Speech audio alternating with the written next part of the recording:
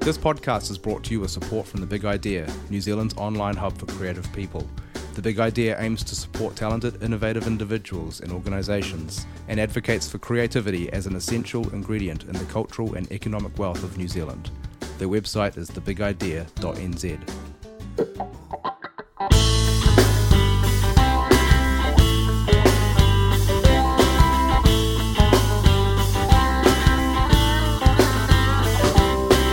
Well, welcome along to Don't Give Up Your Day Job episode. God, no, what is this? 300? Just threw yourself under the bus. 400? Yeah, I think it's 480. Episode 480. Yeah. If you've missed all of the other ones up to this point, then you're clearly not keeping tabs of what's going on. Oh, wow, you're in a bitey mood So today. get back onto the old interwebs and look them up. Catch up, yeah. You've been away in the United States of America. Yes, I got Did back. you get stopped at the border? I did. I mean, everyone gets stopped, but did they do the frisking and the rubber glove thing? I actually had a surprisingly good experience because, like, going into LAX is famously horrendous. Yeah. And there have been times in the past where I've been standing in a queue for 3 hours. Right. This time I went in through customs and I was out in the street inside an hour of the plane landing. Wow. They've got some new system, which is like some automated thing where you just go through and Face recognition, so it didn't All recognise of you that. as Latino. No. Thank God Muslim. I'm not Iranian. Yeah, right. Yeah, but yeah. I mean, it was also just a quiet day, I guess. But it was amazing. I was standing outside, like, how did that happen? Right. I was like building it up in my mind, for this horrible experience, which it usually is. Yeah, and you had your guitar and everything with you. And what did they say about? No, I didn't take a guitar to the States, but I did bring a guitar back from. Oh, the that's States. right. You got a sponsorship over there Got with an the endorsement. Yeah, That's fantastic. yeah. Tell us about that. Yeah, well, it's been on the cards for a few months now. Some conversations about it. And then it happened. And so basically I rented a car and drove up to San Francisco. The guy who owns the company lives in San Jose, which is maybe about an hour south of San Francisco. Mm-hmm. And so I drove up there and hung out with him and went out for lunch and stuff and gave me this new guitar and is sort of reinforcing the relationship we already had, because I had a pedal endorsement with him for the last couple of years. Yeah. So I've got a number of his pedals and stuff, which I adore. Yeah. And those are Rockbox pedals. Yeah. But his name's Chris Campbell, and he's got a whole line of boutique guitars that he builds himself. He wires the pickups, and they're like beautifully crafted guitars. Yeah. And he gave me a few to choose, and I chose this. It's a telly shape with I think it's called Sherwood Green kind of color. It's a weird color that I really like because it looks different in every light. It's like sometimes it looks blue, and Okay. and yeah, it's just this really kind of retro, kind of 50s vibe thing with a pearly pickguard on it and nice. chrome hardware and stuff. But it just sounds great, feels good to play. And Awesome. so drove back down to LA with my new guitar in the back. Fantastic. Pretty cool. Are you a gear person? I mean, is that something that you've always been into in terms of your... I'm a gear person that doesn't have much technical knowledge. So Right. Yeah. Okay. And I'm also a context person, if that makes sense. So I'm excited about stuff if I'm applying it to something. Yeah. But if you start talking about a piece of kit that's of no relevance to me, I'll sort of glaze over a bit. Well, that happened to me the other night. Right, did it? I was invited along to the Neumann presentation. Neumann's the microphone company, right? Yeah. Famous for their German engineering of these amazing high-end microphones. In fact, I'm talking to you through one right now. Right. And they are 90 years old in November. Yeah. And so they're doing a bit of a world tour, I think. I feel a little bit like it was hey guys, we know our mics are expensive, but they're worth it. It's like a PR tour type thing. But they also justification thing. Yeah, and it was it was a game of two halves. They had the microphones, and then they had the discussions about their monitor speakers, which I think they've been on the market for 10 years. Right. Different sets of monitor speakers. Never seen them. Right. No, nor had I until then. So the microphone discussion was really interesting. He went through the whole history of, when they started, why they were built the way they were built out of steel then because of, coming into World War II. Right, of there course. was, a lack of resources and... Because metal was a big asset back then, wasn't it? Used for weapons and... Yeah, and some of them were thing. tube microphones then, and they, went through the whole thing. But then we had a bit of a break, we had something to eat, some cold nibbles. That's one emphasis complaint. on the word cold. It was freezing cold. They were, I don't know, they'd left them there too long or something. And then we went back into the room again for the presentation on the monitors. Now, when you say about the technical thing in context... Yeah. I'd have to say I've never, ever been so bored in my life. I can't think of a time where I actually felt physical pain listening to someone talk about stuff that's clearly way over my head. Right. You know, some of the phrases that I picked up on that piqued my interest because I understood the words that were coming out of his mouth. Yeah. Phase distortion, frequency bands and all this kind of crap. Yeah. But then came all the graphs and the 3D graphs and the reasons why on this certain, and I just completely got lost. So did you sign up for the wrong thing? Like, was this designed for sound engineers or something? And I definitely was designed for sound engineers. Yeah. And then I couldn't walk out because the door was on the other side of where I was from the guy. Oh, yeah. I would have had to walk in front of him. And, right. And that would have been embarrassing. You couldn't pretend you got a phone call? I could have She's done that, what? I'll be right there. Actually, the phone did ring at one point. Not my phone. Someone else's phone rung in the presentation, and the guy literally stopped and stared at the guy and stared him down. Yeah, and he said, "No, I'll wait until you take your call." Or something else. Anyway, wow, something like that. But anyway, so when it got to the point where we could make a break for it, yeah, when they were going to demonstrate the monitors, I made a hasty exit, right, thinking that there'll be an exodus of people behind me following me out the door. I was the only one who left. What does that say about you? It says I was way out of my depth and didn't care about the subject matter. Yeah. So no, I'm not a tech person at all. No. Really. No, I didn't understand it. But I don't think I'm any kind of specific anything. I don't think I've ever been like into any one thing. So right. Yes, I care about my gear, absolutely, and I work very hard to have good gear and good tone and that sort of thing. Yeah. But I'm also trying to write good music and put on a good performance and manage the band and do all these other things. So I don't really have the headspace or the time to ever dig deep into one subject. Aren't some of those things really subjective though? Like tone, what is a good tone? Or of course it's subjective, yeah, and hotly argued about all the time. Right. Which are arguments I never get into because we were just talking about your your album mixing before. Yeah. About how you get used to what you're hearing. So at some point you might have a certain type of tone that you like because you've just heard it over and over, or you're used to it, or whatever. Mm-hmm. And do you mean when you're capturing the sounds? Yeah, or when you're mixing, I suppose. Yeah, that's right. I think it's important to understand the process of getting too used to demos and too used to rough mixes and things like that. The main objective I had was to capture good raw sounds. Yeah. And I didn't work too hard on any kind of mixes or anything myself before I took it to Nick Portman, who mixed it. And I understood, I think, to my credit, I understood that when you get to that stage, let it go. Right. So I didn't try to micromanage the process. I left it with Nick, and at the last stage, I got involved again, and he said, "What do you think about that?" And the adjustments we made were very minor. Right. And he took some of them in very different directions. There was treatments he would do, for example, on guitars that I would never have thought of. Right. But that's why you hire someone like Nick Portman. Yeah. So we should explain to people who are listening to this podcast that the reason you were in the States was to mix your album that you've just finished recording. That's right. Yeah. How many tracks on it? 12. 12-track album. Wow. Right. Whole long. Traditional. Exactly. Old school. Wow. Yeah. I know that no one cares about albums, but I do. So that's why I'm doing it. And how many singles? I mean, what does that? How many singles? Well, 12 singles, obviously. Right. They're all killers? They're all absolute killers, yeah. Okay. Yeah. They're all at the top of the charts already. It's not even released yet. Wow. But yeah, watching someone like Nick work and it's not part of the plan, but a little shout out for Nick Portman. If you want something mixed, definitely talk to him. Yep. His knowledge, when you're talking about tech knowledge, his knowledge is so far beyond what I could even begin to understand. Yeah. As any good engineer should be, Yes. But that's why you hire someone like that. And that's why I was out of my depth right in that room the other night. I mean, the conversations that he was trying to have with me about the relationships between different reverbs and EQs and things like that. When you say, I think that guitar part might be a little bit too loud, and he deals with it by going and treating something else, so that he changes the relationship of the context of some, Okay. And he starts to explain some of it to you, and you're like, cool, man. I'll get another coffee. I'm glad you know what you're talking about, sort of thing. Yeah, but I mean that's the whole thing. So I think it's important as an artist to hire good musicians and know when to let go of things. I mean, it's the same thing for when you're tracking with musicians. Don't try and control every last thing they're playing. Yeah. It's just my opinion. But, put a good groove in place and put a good structure in place and then let them bring their own strengths in. Are you someone who suffers from demoitis?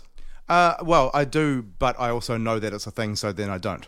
That's what I meant. Yeah. You know? So I think because I know I have been in the past, so I'm so aware of that problem that now I sort of coach myself to not fixate on what I thought it should sound like. So I've had those experiences where you get to the end of the recording of the album and you get a bounce off the desk, a rough mix, a monitor mix, and then you get to the mixing process.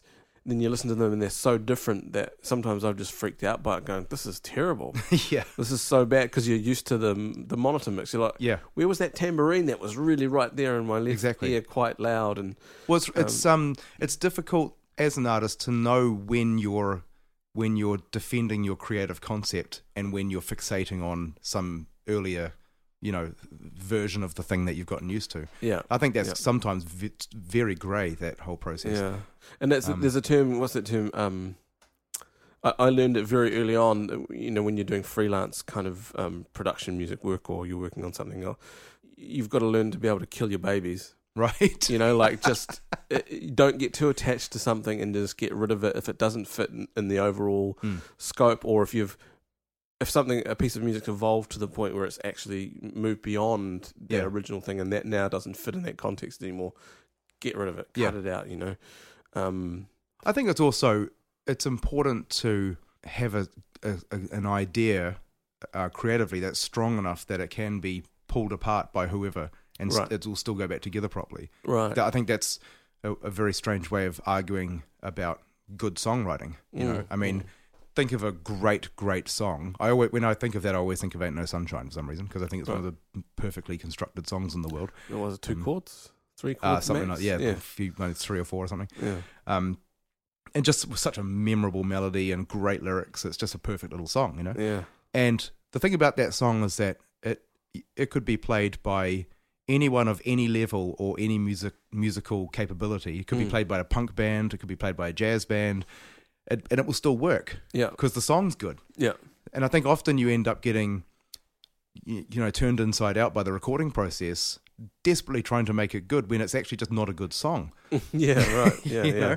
If a song relies so heavily on finely tuned production to make it work, then I don't think that's a good song. Yeah, no, that's a really good point. Yeah, one of our country's best songwriters over the years has been a man that you spoke to while you were in LA, Greg Johnson. Yeah, one of the New Zealand greats. I went out to his studio in Santa Monica and we sat down and had this really fun chat, talked about all sorts of different things, and got to the end of the recording and he turned around and realised he hadn't pressed record.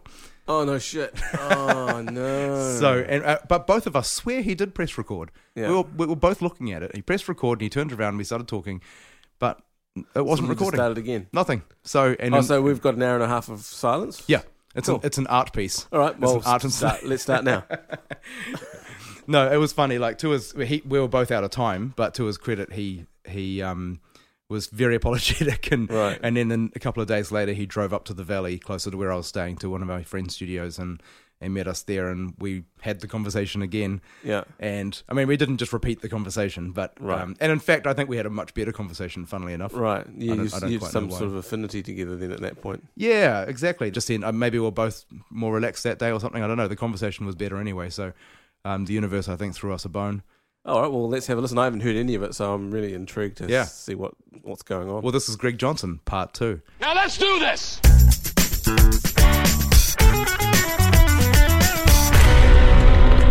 Don't give up your day job. So, episode attempt part 2. Yeah, episode 2. We had a lovely chat in your studio in Santa Monica, and it didn't quite work out. It didn't, because the engineer, who's really a bloody idiot, I should fire, forgot to push record. Right. And that engineer, of course, is yours truly. And there was some super profound things said too. I think we really sorted a lot of things out in the world. I think we did, and it's one of those things like when when you're a kid and you'd smoke a joint and you'd think, we've solved the problems of the world.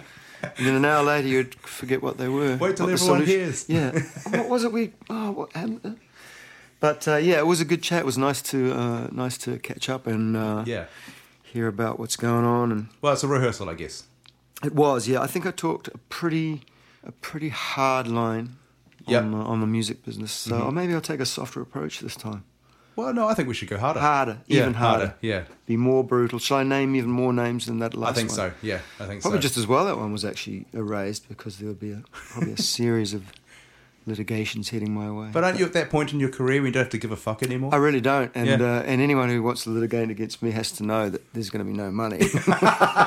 So what's the point? It's the music business. Yeah, exactly. Yeah. There's no reason to. We had a good conversation about weed as well. We did. Which I learnt was one of the main reasons you came to California. It was the only reason, really, actually. So, no, I have to say, I'm a lifelong smoker of the finest herb that grows on the planet. I find it very civilized in California, you know. Sneaking around in New Zealand trying to grow your own or buying some bag of horrible stuff that... all trying to get high. It's just ridiculous. And it's the 21st century. New Zealand's supposed to be a liberal country. What the fuck's wrong with us? I know. It's such a drain on society. I don't get it. And I do remember we talked about this, and I will repeat this because I think it's true. I think there's a degree of racism in New Zealand against weed. And by that, I mean there's this patronising kind of attitude that, it'll destroy Maoridom. Or it'll be very bad for Maori kids. It's like, it'll be bad for all kids if they're smoking at 14. Let's be realistic. Yeah. But there's a slight patronising attitude, I think, and I could be wrong there. I hope I'm wrong, but I've always had a distinct feeling that was part of the reason was, you can't, you shouldn't, don't let the natives drink or smoke. And it sounds appallingly ancient to say that, but I think there's a remnant of that. Yeah. That's awful, but it's also a double standard aside from that subject, because there's so much that is considered normal in society that we have no issue with. Yes. I mean, I think fast food has got a lot to answer for, way more than weed, Yeah, that's right. So. It just needs to be taken out of the shadows down there, like it has here, and then they're doing these big campaigns here now with kids, school kids, talking about why they're not going to smoke the herb all day long, and that's good. I just think personally, if you can go and drink arsenic or make datura tea or drink alcohol or sniff glue or something. Yeah, it's just this most absurd hangover from some weird ass that hemp pseudo-Protestant background we came from. I don't know. I think, as far as I understand, it was more of a business move. It was them trying to block the hemp industry. Wouldn't surprise me. Yeah, there's always money. Such an amazing product, hemp, and it was a good way to get rid of it. Well, that's right. Get rid of the competition. Yeah, exactly. And the nice thing about the herb is just at the very least, just let people grow a bit. And if you're smart enough to grow a little bit of herb that looks good, smoke it by all means. Well, that's the part of it that I don't understand is penalising people for having a joint in their pocket. That's a whole different thing to the whole industry of weed and the gangs and all that kind of stuff. Yes, it is. Well, immediately you legalise it. Of course, it's out of the gangs. The gangs have no more interest in it because they can't compete with the prices. Prices come down here incredibly since it became legal. Yeah. Like it's And this is since about what did you say last time? Was it January? So we're talking 9 months since it was. Yeah. Prior to that. There was the medical thing, which is the usual kind of precursor to legalization. Right.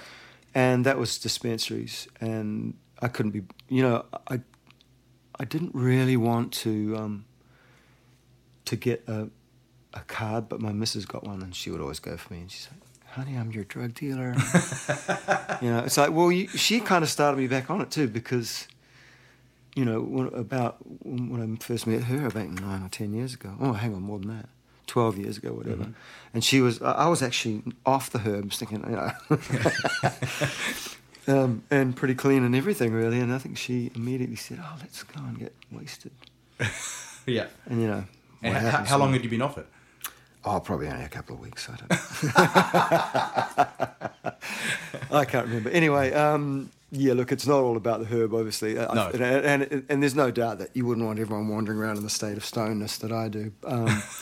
Most jobs you wouldn't, you probably couldn't do. But luckily, with music, I find it totally focuses me in a way that nothing else does. Right, yeah. It focuses me in and puts me in a room totally with the music and nothing else. So do you write? Under the effect? Under the influence? I do everything, really. Yeah, let's face it. But Fair yes. enough. Yeah. It's more like, what don't you do? That would probably be a better question. Well, I usually breakfast sober. Not by choice, though. Just because it hasn't kicked in yet.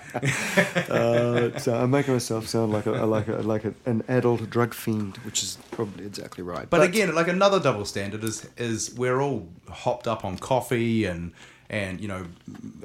prescription pills and all sorts of shit, right? Well, this is one of the big issues that I can see, which will be potentially a real benefit to people who have genuine medical needs rather than just a desire to step into the room. Yeah.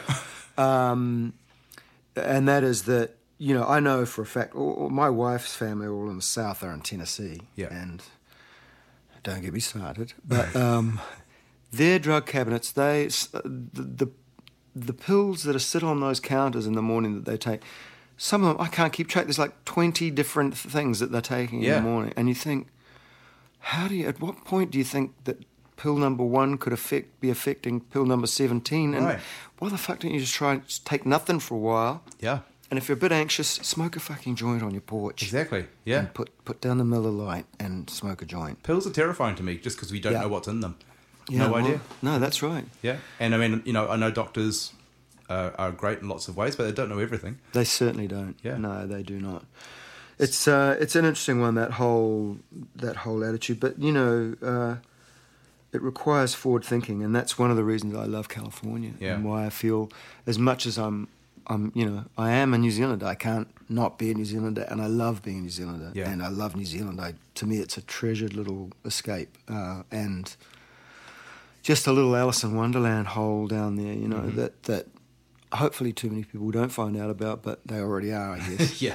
But at the same time, I really like this state of California. It represents a lot of things that I admire in culture and the free thinking. And even on the drive here, I was listening to NPR station. They were talking about some new legislation against doctors that were basically on probation, and patients should be able to know all this stuff. Right. And at the end of it, the interviewer was, are you aware of any other states that are implementing this? He said, no, this is a California initiative, but many will follow once we do it. Yeah. So many things have come out of that kind of attitude, the green energy, all kinds of stuff that's driving not just this country, but I think a lot of the time the rest of this country is slower to pick up on that vibe than other countries are, New Zealand, Australia, Europe, and so on. Well, it makes sense, but obviously California is full of creative people. Innovation, yeah, and creativity. It does. It lives here in every facet. It's very interesting. Absolutely. I mean, I feel the difference when I come here. I feel like I immediately click. Yeah, you're a guitar player, dude. Yeah, exactly. Everyone goes, oh, cool. Yeah, and everyone you meet's writing a movie or auditioning for something. Or the film industry is gigantic, and it doesn't just mean actors and writers as well. It's all those other people, all the craft, which is all the food people, all the tons of extras. Like if you come to LA, if any musicians that are listening, or any whatever creative art you're in, you ever come to California, you can always get on go and be an extra. Yeah, yeah. And you'll get I've never done it myself, but my wife did it before she got into stunts. Right. She got in there. Yeah. That's how that was her window in there. But you can go along and you'll be treated like a sheep and you'll be herded around. But you do get free food, and you get about $120 for a day of standing around. Yeah. Talking about how great your acting career is going to be once you're in front of the camera. I've done it once actually. In New Zealand. Yeah. Oh, right. What was the movie? It was. One of those vampire werewolf movies. What was it called? Underworld, I think. All right. Underworld 3 or something. And it's a very long day. Yeah, it was a good experience, but I couldn't hack it. Just standing there all day, and I think we shot 2 scenes, one at each end of the day as well. It just did my head in. Oh yeah, no, that the film industry is real hard. I mean, it's not for the faint of heart musicians, that's for sure. It's early starts. Like my wife was on a flight at. Her pickup was 4 a.m., on a flight to Atlanta, 4-hour flight. She gets off that plane, goes straight to rehearsals, and then back to the hotel, sleeps, then 6 a.m. call into the stunts. Better be onto it, because otherwise you could get yourself seriously hurt. Right. And then she'd be on a plane back that next night. So that's, and then the next day she might have another thing. So they have long days. Those days can be 14, 15, 16 hours. Yeah. I mean, we've all got friends in the film industry. We can't remember them because we never see them. Right. Yeah, right? Yeah, totally. Yeah. I mean, we talked about it before, but let's talk about your wife's job again. I mean, it's just to clarify, she is a stunt woman. She's a stunt woman, yeah. She was a cheerleader, and as New Zealanders, we kind of probably think, oh, cheerleading, just waving a few things around. It's really kind of cheesy, but it is a bit cheesy. But in fact, it's also acrobatics and gymnastics. Absolutely. And she's in the States especially, right? Yeah, it's very competitive. Yeah. She was competitive. They were the national champs from Tennessee, whatever her high school was, or college or something, I'm not sure which. Was she doing that thing with that flipping them in the air and all that? All of that stuff, yeah. She's real tiny, like real tiny. 4'10". Wow. Yeah. So she was the one on the top of that pyramid doing the double somersault off and all that stuff. So that's how she transformed into stunts, basically. And that and an almighty kind of drive and sort of fearless chutzpah to try anything. And I would say that's true of any of these creative arts too. If you say yes and then figure out how you're going to do it later. Absolutely. Always say yes. Yeah. Have you ever... I mean, that happened. Have you ever flipped a bike before? Yep, I can do that. All right. And then it's like, better buy a bike, go and start flipping it down at the park. Yeah. I always remember when I was in a studio once doing a session, doing guitar, and the producer said, hey, can you play the mandolin? And I was like, yep. And why? And he goes, because if you can play the mandolin, we've got another session for you next week, which of course is more money. I'm like, oh, fuck, no, yeah. Right. Oh, totally. And I had like 3 days and I was busy for 2 of them or something. So I borrowed a mandolin, downloaded all the chords and scales and everything, and just spent an afternoon. There you go. Went in there, and of course I didn't need to know that much information. Right. I just had to play a few melodies, but nailed it, got another day's pay. There you go. That's the one. Well, and, now you can play the mandolin and you got paid. Exactly. Did you always have that attitude from the start? Yeah, I'll pick up any instrument and make a hash of it. That's fine. And the yes attitude when someone says, yeah, do you want to join this band or do this gig or whatever? Always, yeah. You just say yes. I mean, although these days less so because sometimes you really just have to say no. But pretty much, yeah. I think you have to be like that, don't you? You know. What were you like as a kid? Were you quite a social person or quite an introvert or? No, I always had a gang. Yeah. And they were the ska kids at school, and then the punky ska kids, and then bands, you know, and then hospitality people. Because if you're playing, as you know, I played clubs for at least 10 or 15 years, I suppose. About 10 years, I guess, around in mainly Auckland with Blue Speak, the jazzy sort of thing. I made very average attempts at being Chet Baker and Miles Davis combined into one addled party boy. But again, I was lucky in with that one that I had real jazz musicians around me: Tom Ludvigsen and Paul Hewitt and Peter Scott and all those guys. Chris Watts, great players. And I learned a shitload off them. But the point I was going to make was that, you end up living a night lifestyle when you're doing that. We were probably only doing 3 to 4 shows a week, maybe 3. Yeah. We had 3 regular gigs, and then occasionally you'd get a wedding or a party or something. Absolutely, yeah. And, so you end up living that nightlife where you're sleeping in late because you're up late. Everyone you know is either all your girlfriends are barmaids. Sure. Yeah. Because otherwise, it doesn't work. It's the only people you run into. Yeah. Well, and the other thing, it's terrible. People getting up early when you're trying to sleep and going off to work is not convenient. So you never had a day job or anything like that? Never had a day job. Yeah. I was a student for a while, and at Auckland University, I did 3 years of architecture. Oh yeah, so you can build a house. Oh yeah. Absolutely. Oh shit, yeah. I'll do a bridge right over that harbour, no problem. No, architecture is one of those things where I think music you say yes, but I think if you were a bridge designer or an architect and they said, we're building the biggest tower ever, you probably wouldn't get asked. But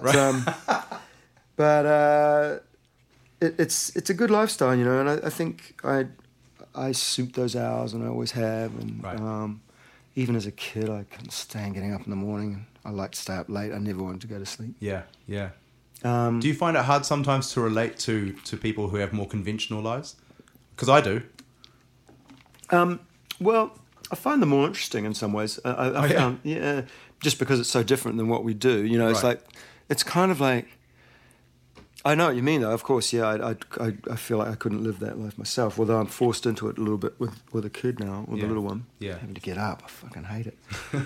Take her to school, you know. But I would say that if you're going to be certainly an artist, I think you don't want to fall into the trap of surrounding yourself with only artists. You know, I think you need to find out more than that. Yeah. Kiwis generally good at that because we usually travel a bit, and Yeah. there's not that many artists. But you don't want to end up, I don't think, entirely surrounded by people like you. I think that's true for the way you spend your time too.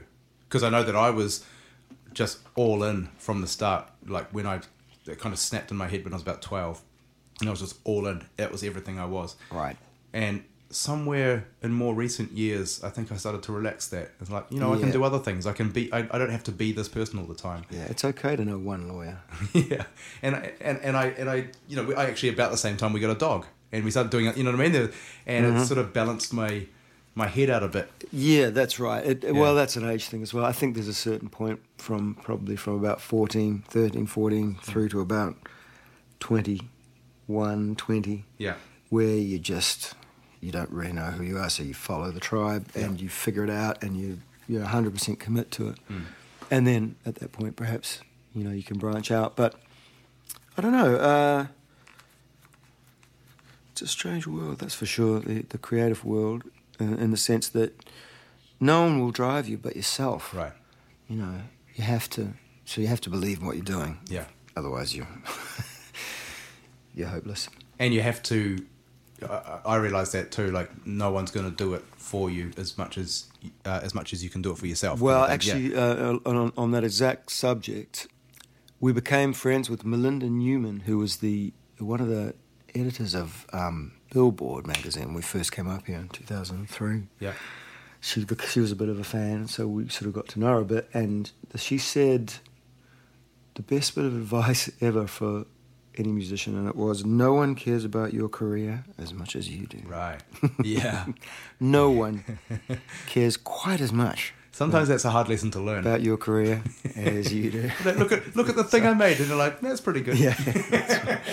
But, you know, that's a great one to put into perspective for anyone, for managers, for girlfriends, boyfriends, band members, so on.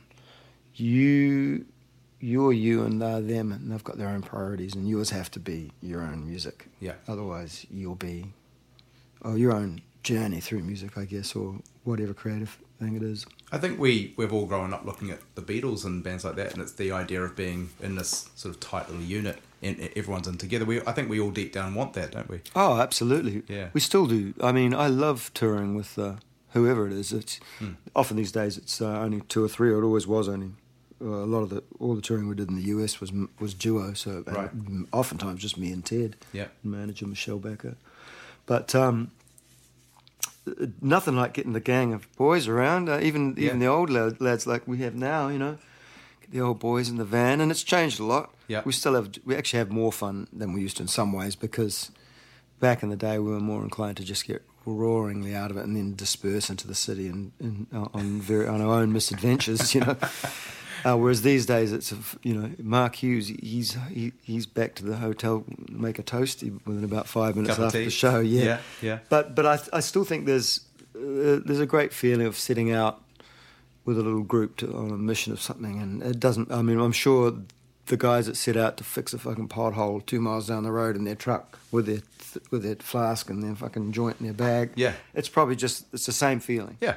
We're heading out on a mission. Camaraderie. Yeah, camaraderie, Yeah. precisely. Yeah.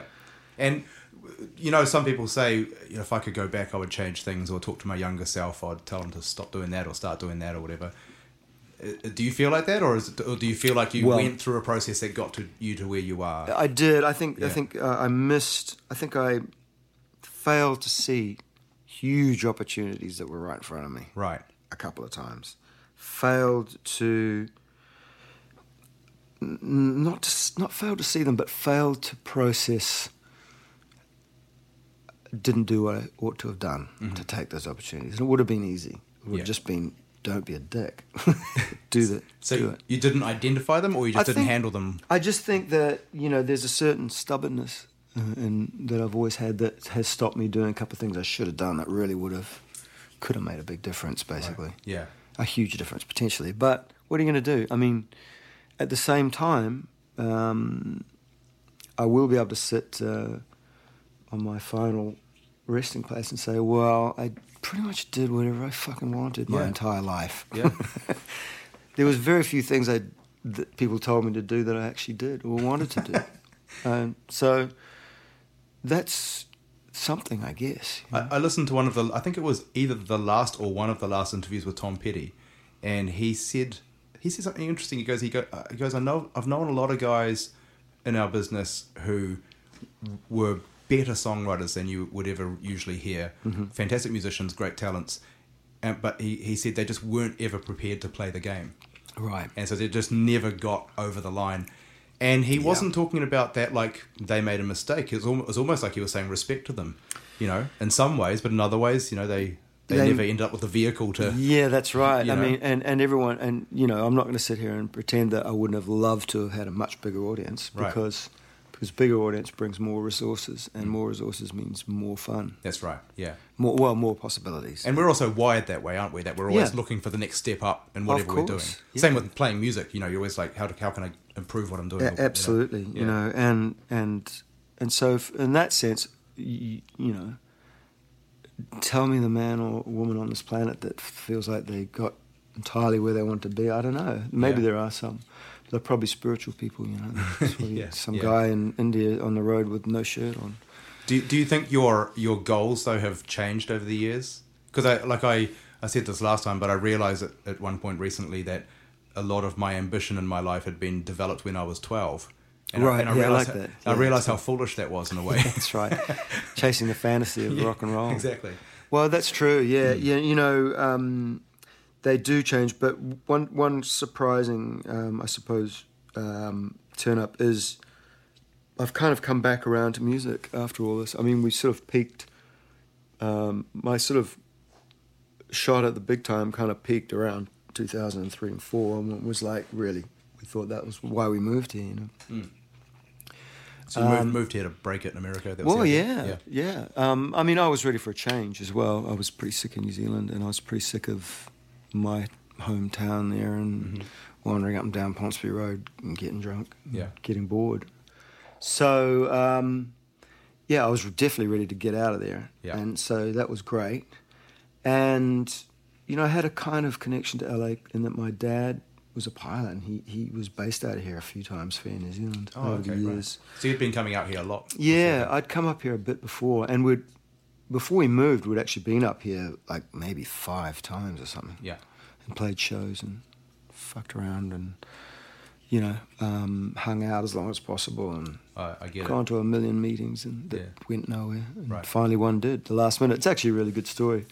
At some point I'll probably rewrite it down. But anyway, all of that sort of came to head once that label collapsed, and then we went out on our own and managed to get quite a lot of radio with the song Save Yourself. Mm-hmm.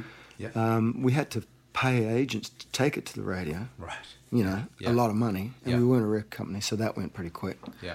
And then, despite that, we did get it up there and had some good moments, especially in Boston, where we sold out the Paradise Lounge a couple of nights, and we had big show in the Copley Square for one of their the River radio station. There's one of their stations had been a real early proponent of the song and kind of broke it through, and got on that top 40 AC chart and all that stuff. But the reality was it just cost far more than it was worth, which is why the label had finally agreed with their accountants. Yeah. Like we either spend $5 million or we cut our losses and run. Right.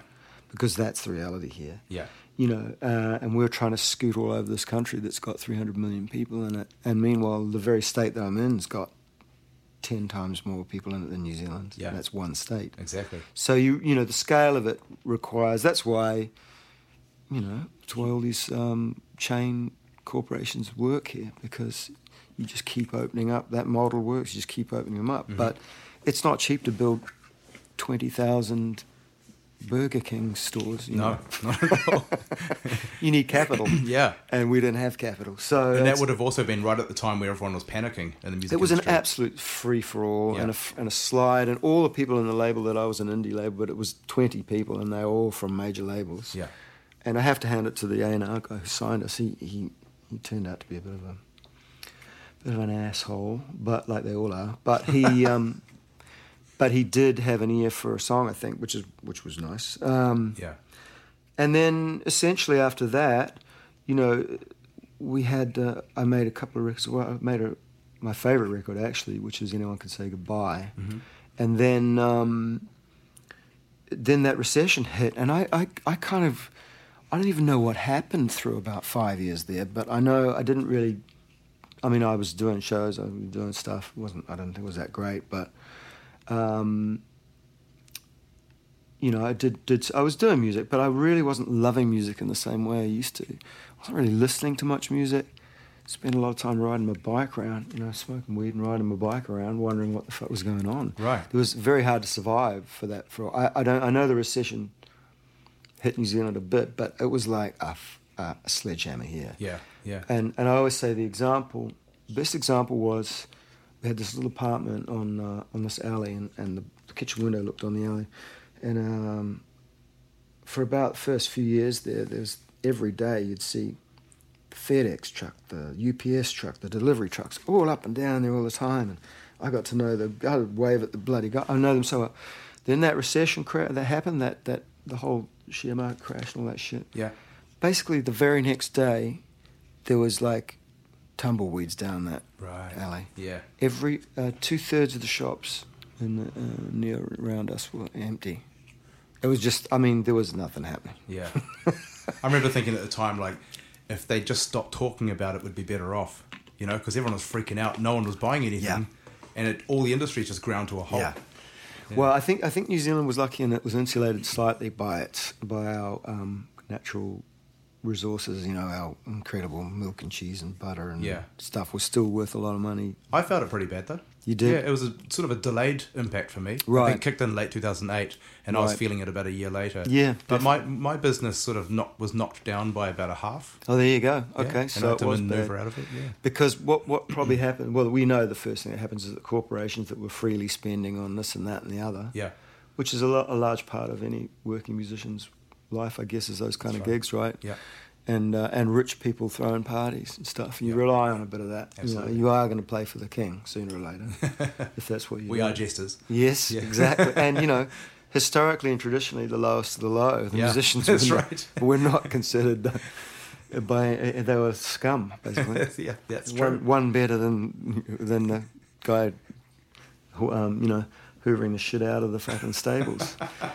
But mainly, I think that was a resentment mainly because the musicians quite often were probably like, getting one over with the king's harem or whatever. Yeah, right, yeah. While he wasn't looking. Yeah. But so it all came around. Yeah. Different way. Yeah. And they are scum. There's a degree of truth to it. Yeah. So yeah, that whole thing just seemed to be a blur. I don't know, where those years went, but were you also a little bit burnt out by the whole process? It came at the same time as you're now you've got to come to the realization that your dream of worldwide domination is dead in the water and never going to revive.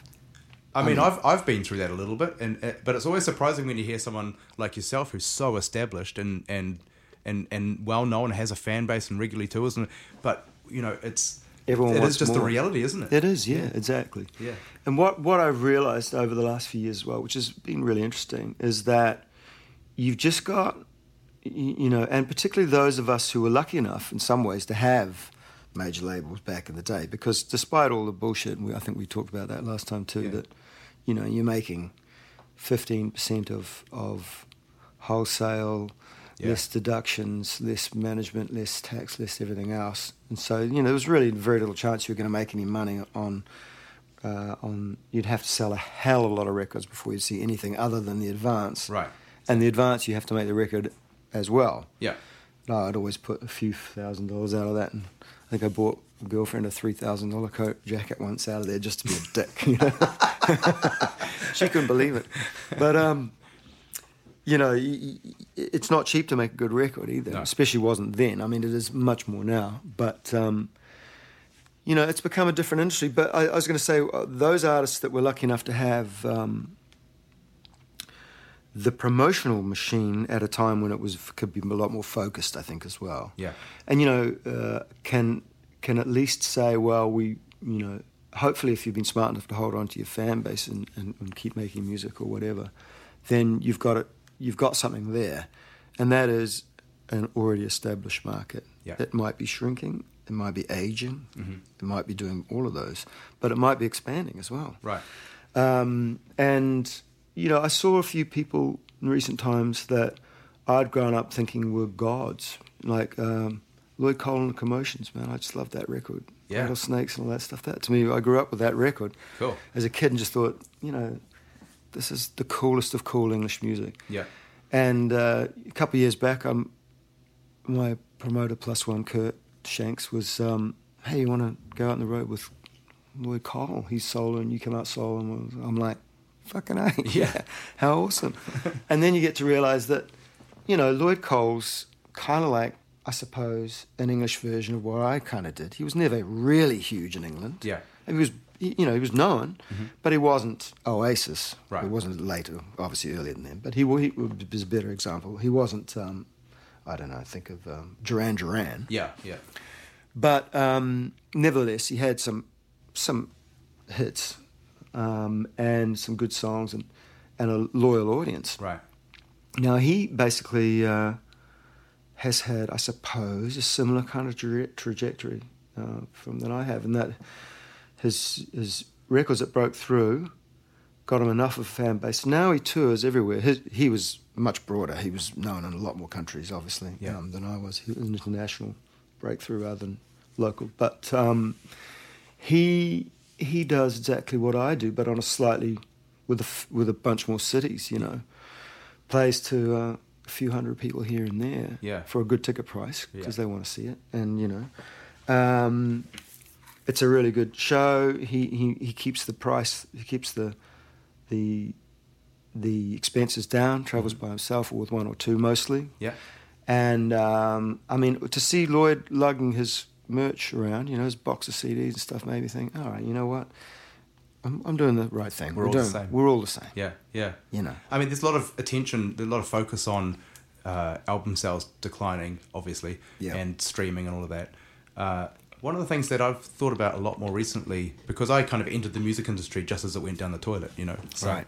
So I didn't experience the days before that. Right. And one of the things I've been thinking about recently is actually no one ever made money out of albums, which is you're basically reinforcing. Yeah. And potentially the biggest problem now is not where the money's coming from the albums, but how do you connect with an audience? Yeah. Because if you go back 20, 30 years, there's only a couple of TV channels. That's right, yeah. You know, there's one place that people get, or maybe two places people get the news. It's a lot easier. It was never easy, but it's a lot easier to reach a broader range of people, right? Yes, I think that is true. I think what you're saying there is actually right, because when you essentially bombard people with something that they don't really have a choice over, some of them will like it, some of them won't. Right. But Everyone a lot of people knows about it, though. Yeah.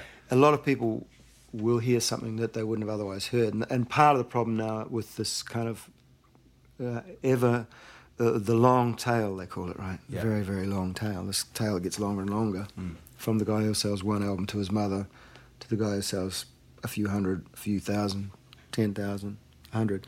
I mean, people used to chuckle and laugh when I told them that you know, we'd only sold, you know, Caviar, Here Comes the Caviar only sold 12,000 copies in New Zealand. It's like, 12,000 is not much, is it? Now I think, fucking 12,000 is not... Shitloads. That's not bad. Yeah. And, you know, the record companies, I think we mentioned this too, they would always make you feel like you're a bit of a loser if you didn't sell, you know, because they were always going for the big score. They wanted 100,000 copies, like Robbie Williams.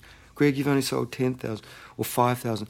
We want to sell 30,000 like, you know, someone else. It's like, well, okay, yeah. I had a small deal back in the day and had that kind of vibe too, and I always thought, well, it's not my problem. I know. You're the one selling it. You know, that's exactly right. Exactly. And if we'd had decent management at the time, I probably would have said, you know what, fucking do your job. We're done. We've given you a good record. Yeah. Shown that it gets on the radio. Now go and sell the fucking records. I had this moment where I realised the guy I dealt with, I thought, wait, when has he ever actually broken an artist? When has he taken an artist from 0 to 100 himself? And I thought about it. No, I couldn't think of one. Well, that was a large problem with New Zealand being a bit of an outpost, was that the infrastructure to kind of, I use the word nurture in its least relevant way, nurture young artists through to success. But you know, there have been, I think, probably Adam Holt deserves some credit for Lord for seeing that early and getting it out to the rest of the world. I'm sure he does. You know, it was just what it was. It was everyone has survived, and you live within the realm that you live within. I mean, you can't change history either. So it comes to the point where, what are you going to do now? And I think you've got to have something that people want. There's no doubt. You know.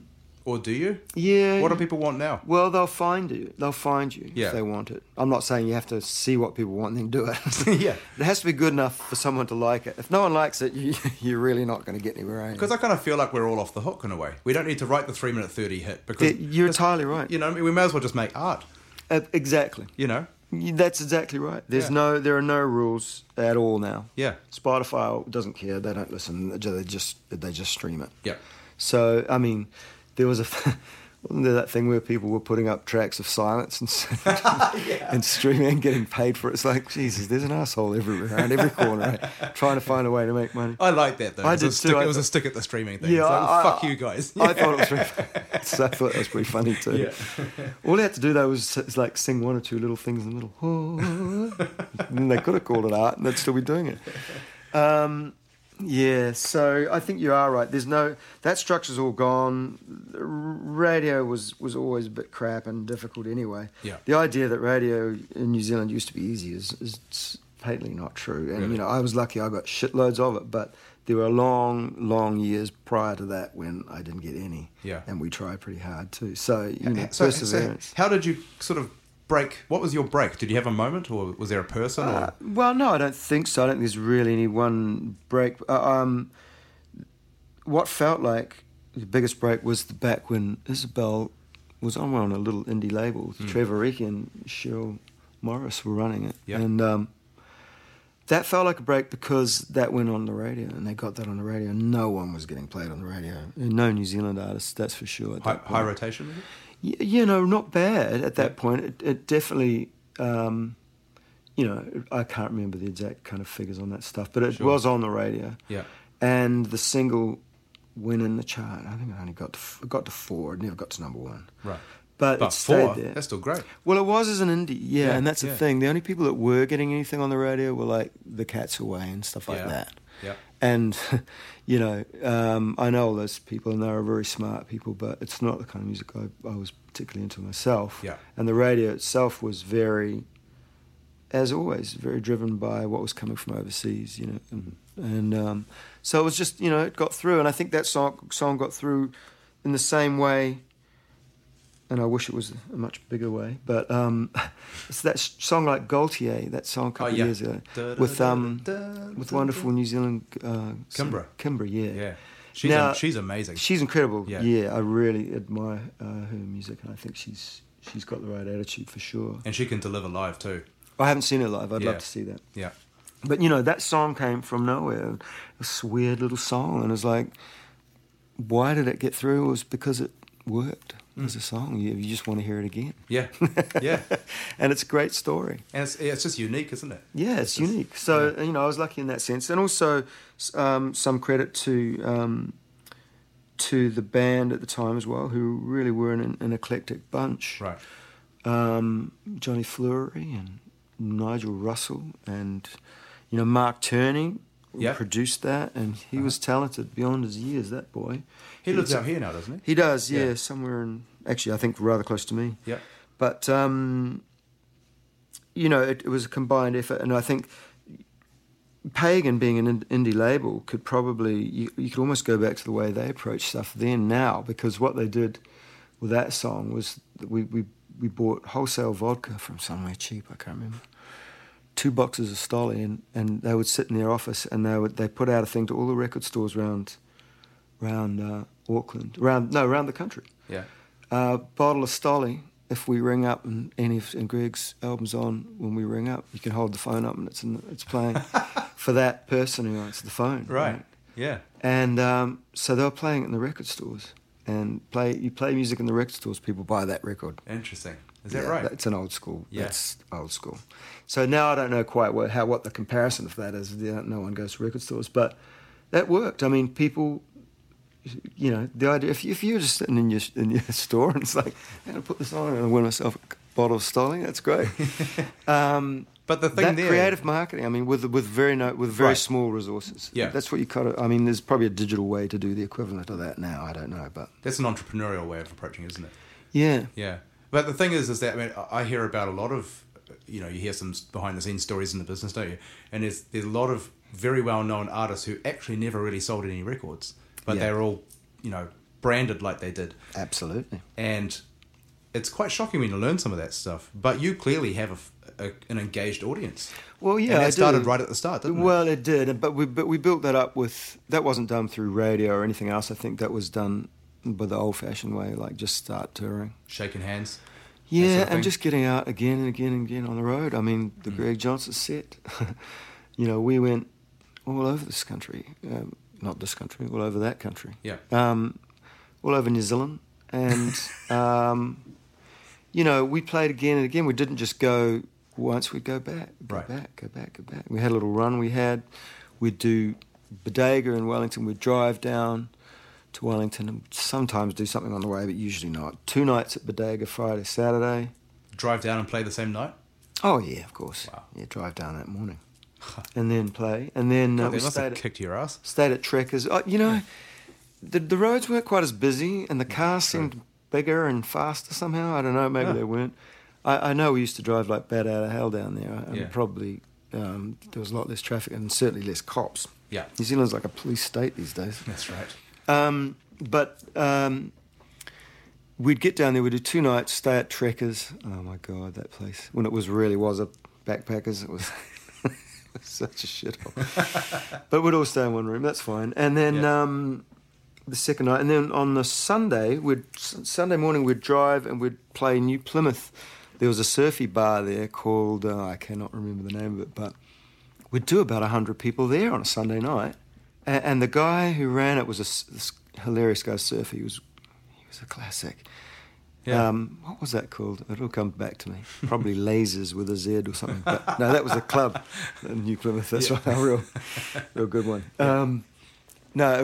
That was great. And, so we'd find these pockets of places we'd go and play, and we'd do that. We'd probably do that 3 times a year at least. Yeah. And then all the other places in between, everything else we could do all around Auckland as often as possible, parties, festivals, all that shit. And then just keep doing it, keep making records and keep playing. How did you re-engage with the fans? Because obviously you wouldn't have had social media and that sort of thing. So people come to the show and they love it. How do you try and get them back to the show? I don't have any recollection of trying to get people to shows. They just seemed to come to shows back then. It seemed a lot easier. You put up a poster and they showed up. Do you think it was more of a culture thing? People just went out? It could have been. And also, I think I mentioned this the other day, was my audience was young as well. Yeah. When you're young, you go out, and when you're young, you're following a band, you go and follow them. Yeah. Because, you and your mates are going to go see that band. Right. Because all your other mates will be there. It's a social thing. Yeah, yeah. And that changes a bit as you get, when you get older into the kind of family sort of starting crowd, and then it's all a bit more difficult. But then the kids grow up and go away, and then they come out again. Yeah. And I see all this. Were you organising these tours yourself, or did you have management at that point? I had management, but my management was like my mate who worked at Hort Research had an office up there, and we'd go in there, and Davin Voot was his name, and an extraordinarily wonderful man. But he'd have some sort of plant DNA thing going, and he'd, hang on, I've just got to go and I'd go upstairs. Hang on, I've just got to go and incubate this virus room, and I'll be back. Come back, and then he'd be on the phone. He had posters around, like it's the other scientists were looking at him, like, what the fuck's going on here? And he had organised these shows for us and do all the phoning and everything else. And he was very efficient in a scientific way that worked for him, and also a very. And this is another good one, actually, if you are travelling a lot and young and a bit stupid and inclined to be getting involved with punters' girlfriends and drinking too much and all that stuff. I think it's really good to have a management or a / bodyguard. Right? And Davin was... I was wondering what you were going to say next just then. I was like, where is this going? Yeah, no, Davin was the kind of guy he did... one of those martial arts very well. He had a black belt in one of them, and he was quite strong and he had a very calm, extraordinarily calm demeanour. Yeah, but also a good sense of humour and a voracious appetite for alcohol and drugs, which seemed to have no effect on him at all, no matter how much. So he was always very good. There was one time in I think it was Rotorua, me and Trevor and Davin came back from this gig. We'd been out drinking afterwards. Into this bar at the Motor Inn, and it was like some kind of motocross thing or something. Yeah. If it happened now, I would have said, hey, my cousin's one of the champions. But anyway, we walked in, and it was one of those scenes where the whole place, it was, late. Everyone's been drinking a lot Friday. The whole place sort of fell silent. We walked in, because Trevor had long hair, and Davin looked at her eyes. It looked like a pretty scruffy little thing. And we're all standing there, it's all a bit quiet, and Davin looks over, without saying anything, drops and does the full splits to the ground and back up again, like, and back up, without saying anything. And Trevor and I just kind of like, what the fuck? The whole place kind of like, oh, hey. Yeah. That's when I got back to it. It was really fun. It was a brilliant icebreaker. Did you ever have much grief on the road from people getting a bit drunk or violent or anything like that? Nothing too much. Most of the fighting and stuff I saw was playing clubs in Auckland. Honestly, I got in a few. Stupid late night fisticuffs with people, always over girlfriends. Right, yeah. Never anything else. Really? Always. The ones that I've witnessed or been involved with have usually been someone demanding to play your guitar or that you play the song they want to hear. No one would ever do that, because I would just go, fuck off. Yeah. I was never friendly to those people, and it's usually when you start getting friendly to those people that you run into trouble. It's when you give them a minute, eh? Yeah, exactly. You engage. But no, it was always domestic orientated. But you do get to see a lot of the worst of humanity. Oh, absolutely, yeah. And the best. All shades, all types, all levels of wealth, all cultures. Oh yeah, it's quite a revealing job in a way, isn't it? It is. Yeah. You can pretty much pick them out. I wonder if that's why musicians and creative people in general are usually quite liberal and progressive, and more empathetic. I don't know. You could be right. Well, some of them are more empathetic. Hughes is not. Some of them are more pathetic. Mark Hughes not. He's very much, look after yourself. He's a libertarian, extreme libertarianism that he espouses. But you're right, though. I mean, you do have to know people, because and that's why I'm a nightclub singer. We mentioned that. I'm a club singer. Yeah, it's been I've never played giant rooms. Right. The biggest rooms I've ever played would be the sort of 1,000-seat, 1,200. That'd be the biggest ever. And that's mostly behind, I think, too.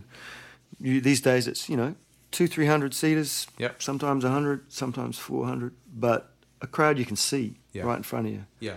And I like that. I like to have them there. I don't sing till I can see the whites of their eyes. And that means you've got to you have responsibility to the other members of the crowd to take care of any issues with idiots. Yeah. And usually it's the best thing you can do is actually allow crowd self-controlling, really. Yeah, right. Yeah. And suggest, gee, that guy, I don't know, what are we going to do about him?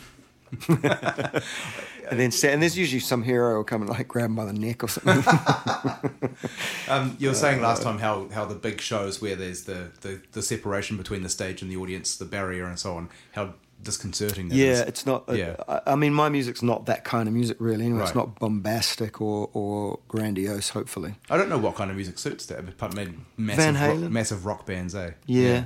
Yeah, I found it always really weird. Like, Yeah. I don't know, I kind of feed off the audience's reaction and you just don't get it like that. Big shows, I guess, where you've got the lights come up and 10, 20 dancers leap out and 400 floating pigs come out, that kind of thing. But as far as it goes for the kind of music that I've always done, it's sort of intimate, it's listening music really. So the most fun really are the small gigs where they've paid a large ticket price.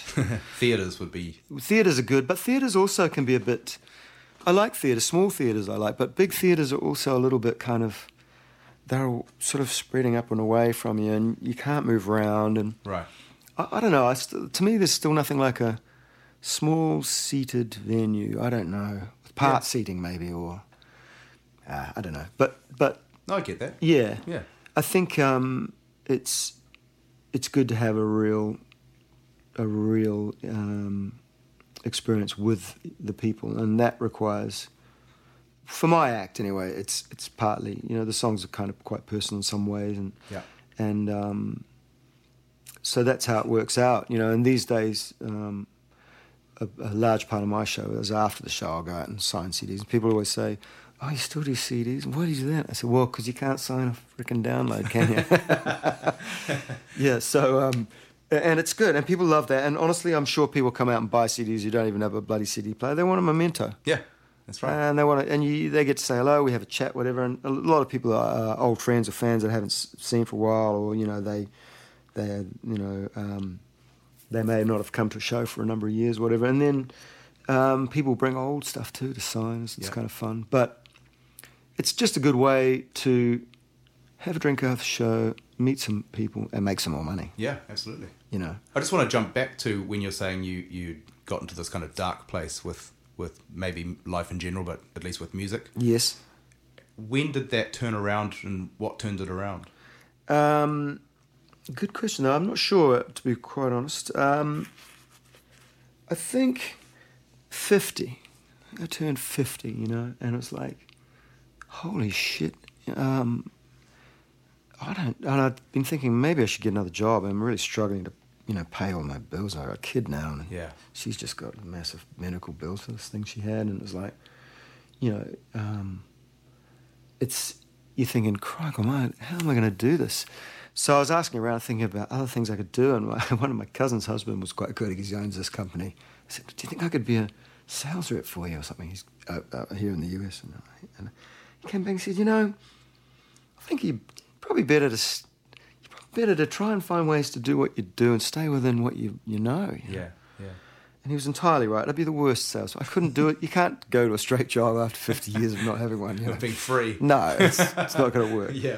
So it made me think a bit more, and at that stage it was like, really, at that point I realised how lucky I was and had always been in some ways, and it's just that, you have to get over your own, as you said, your own 12-year-old ambition has to become a slightly more mature one. Right, yeah. And to renegotiate. Yeah, exactly. And what I realised at that point was the one factor here that was there, whether there was money or not money, was always the music, and I just started rediscovering and re-loving music in a way. It had become a bit of a job, Yeah.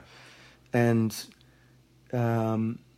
it's a great feeling when you realise that you've got it. And once you're 50, holy shit, you're on the short run down now. There's, if you're lucky, you got 25, 20 years or something. Yeah. And so make a few more records. Yeah. Hang out. Yeah. Drink some nice wine. I mean, I relate to that. Hang with your family. That journey, though, because, I sort of went into a similar headspace. And for me, it coincided with the streaming thing because I really saw how bad that was. Right. Like, there was a moment where I just thought, what's the point? Yeah. And a few other things contributed, and I was sort of in that funk for a while, and I considered leaving the music industry too. I actually sort of considered that every other week, I think. Right, yeah. But I went through a couple of months of really thinking I'd step out.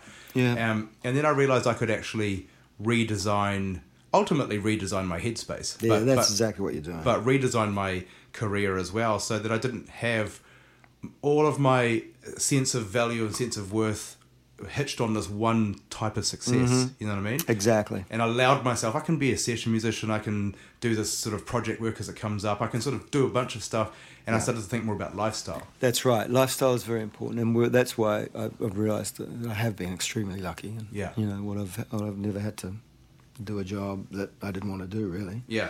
I mean, you do some musical jobs you don't want to do, but everyone has to do that. Right. But you know, it's definitely worthwhile taking into account that, I think, because I know, you know, a ton of people with a whole lot more money than me. In fact, that's pretty much everyone. Really. Seriously. I mean, but they don't have this big catalogue of work that they're very proud of. Yeah. You know? And I know that after me, you know, I won't leave my daughter any cash, but I'll leave her a catalogue that earns a bit of money, and who knows what the future could do with it. You know, it's like it's something real. I think you'll leave her a bigger gift than that. I think she'll see her father a man who pursued a real life. I hope so. To try to make the most of his life rather than being afraid. Right. You know? Well, thank you, brother. That's very kind of you to say that. But you know, I think these things become far more relevant as you get a bit older. And Sure. I mean, I know you're quite a lot younger than I am, obviously, but I think that if you can figure that shit out by your early 30s, you're in a good place. You know, no one expects anything too dramatic in your 20s, other than, you know, I mean, you should have a good time in your 20s because that's when you've got the energy for it. Yeah. But it's usually your 30s, right? Because in your 20s you're kind of fucked up. Yeah, well, that is true as well. Yeah, So that was an early teen. No, the thing is, you've got to enjoy the art, and a lot of times people have sort of, you know, talked about this and that and the other, and these incredible ideas they have for the industry. And I'd always just say, just remember that the music is its own reward. You know. Yeah. Music is its own reward, and we're lucky in that sense because if you're building concrete blocks, trying to sell them, well, you know, Exactly. what use are they really? But at least with music, no matter what happens to it, you've got a song, you've got an instant relief from the trials and tribulations of the world. Right. I mean, that's how I got out of my funk. Is when I started playing, I was just that 12-year-old with this relationship that was about this distance between me and the neck, you know? Exactly. And just being able to play those strings and hear myself make that sound, it was like, what the fuck, I can do this, you know? And that's right. That's where I got back to. And that's where I reset myself, you know? That's it. That sounds like a similar thing. It does, for you. man. Yeah. It does. We're reborn. Yeah. Reborn musicians and evangelical musicians. Pentecostal. That's right. Has it changed your version or your perception of what success means for you? Yes, it has. Yeah. Yeah, absolutely. Because, you know, that was quite specific before, and that was some sort of really quite abstract idea of a lot of money. Money was, I think, obviously, like a lot of us, you know, we dream being rich. Yeah. Having this big house and, you know, all the rest of it. But then again, you know, I remember Neil Finn had his big house. We had the $1 million check and the check made out to the burglar and stuff, and that was wonderful. I'm sure he lived and loved it. Yeah. And Carry and all that. But he didn't seem that much more happy than anyone else, you know. Right. A little bit more miserable sometimes. Yeah. But, you know, that's the thing. I've known plenty of people who've got lots of money and really kind of hate themselves or hate their job, or they just never have time to spend on all their money. The neighbourhood I'm in, you know, we live in a tiny shoebox, but up the road only a mile, there's these huge mansions. I'd ride my bike around up there or whatever, and the only people I'd ever see enjoying those beautiful gardens were the Mexican gardeners. Wow. Because they're the ones that did the work. They'd be sitting out there and having their lunch and laughing. I think, good on you guys. You did the work. Yeah. You enjoy this garden.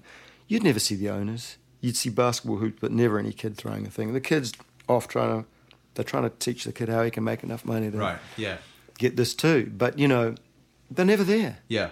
Ever. Speaking of Mexicans, have you heard the story about the Mexican fisherman?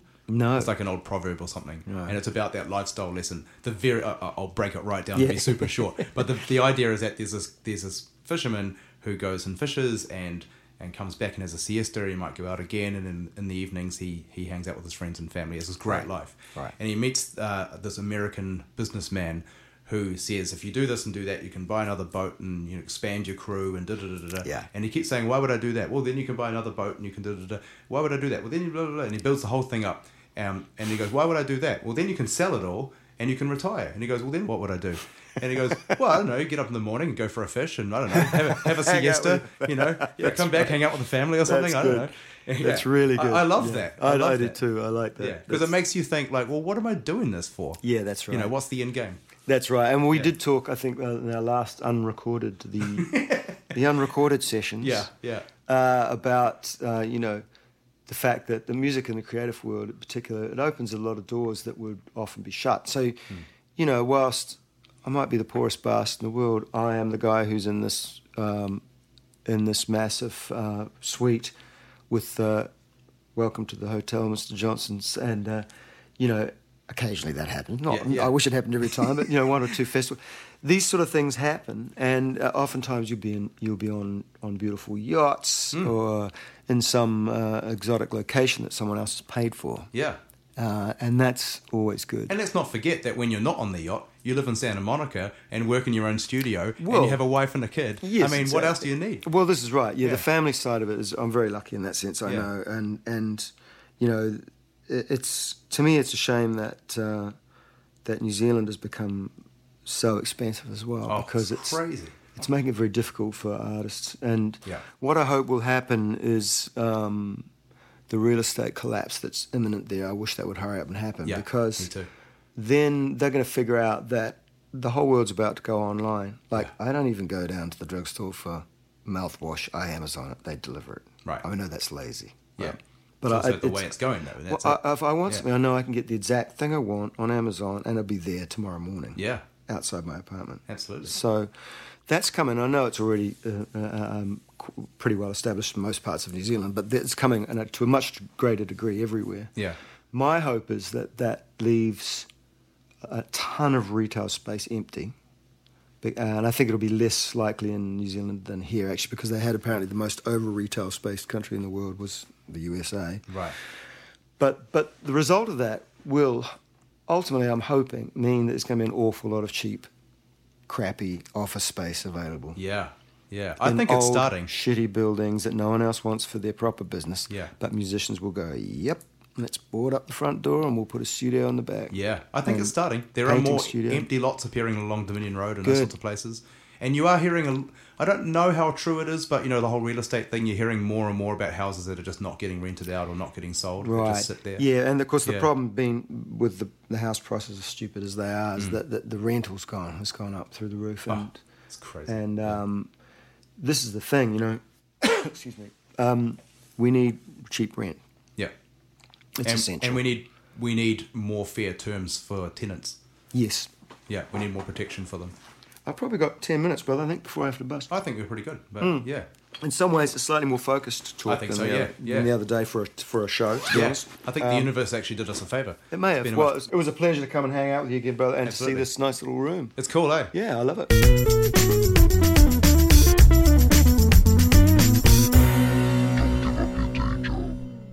Well, I really enjoyed that. Thank you so much to Greg Johnson for being on the show. And thank you to you guys for tuning in again. Yep, absolutely. Loyal followers, thanks so much. For sure. And we've got another amazing guest coming up next time, so stay tuned. Awesome. See you later.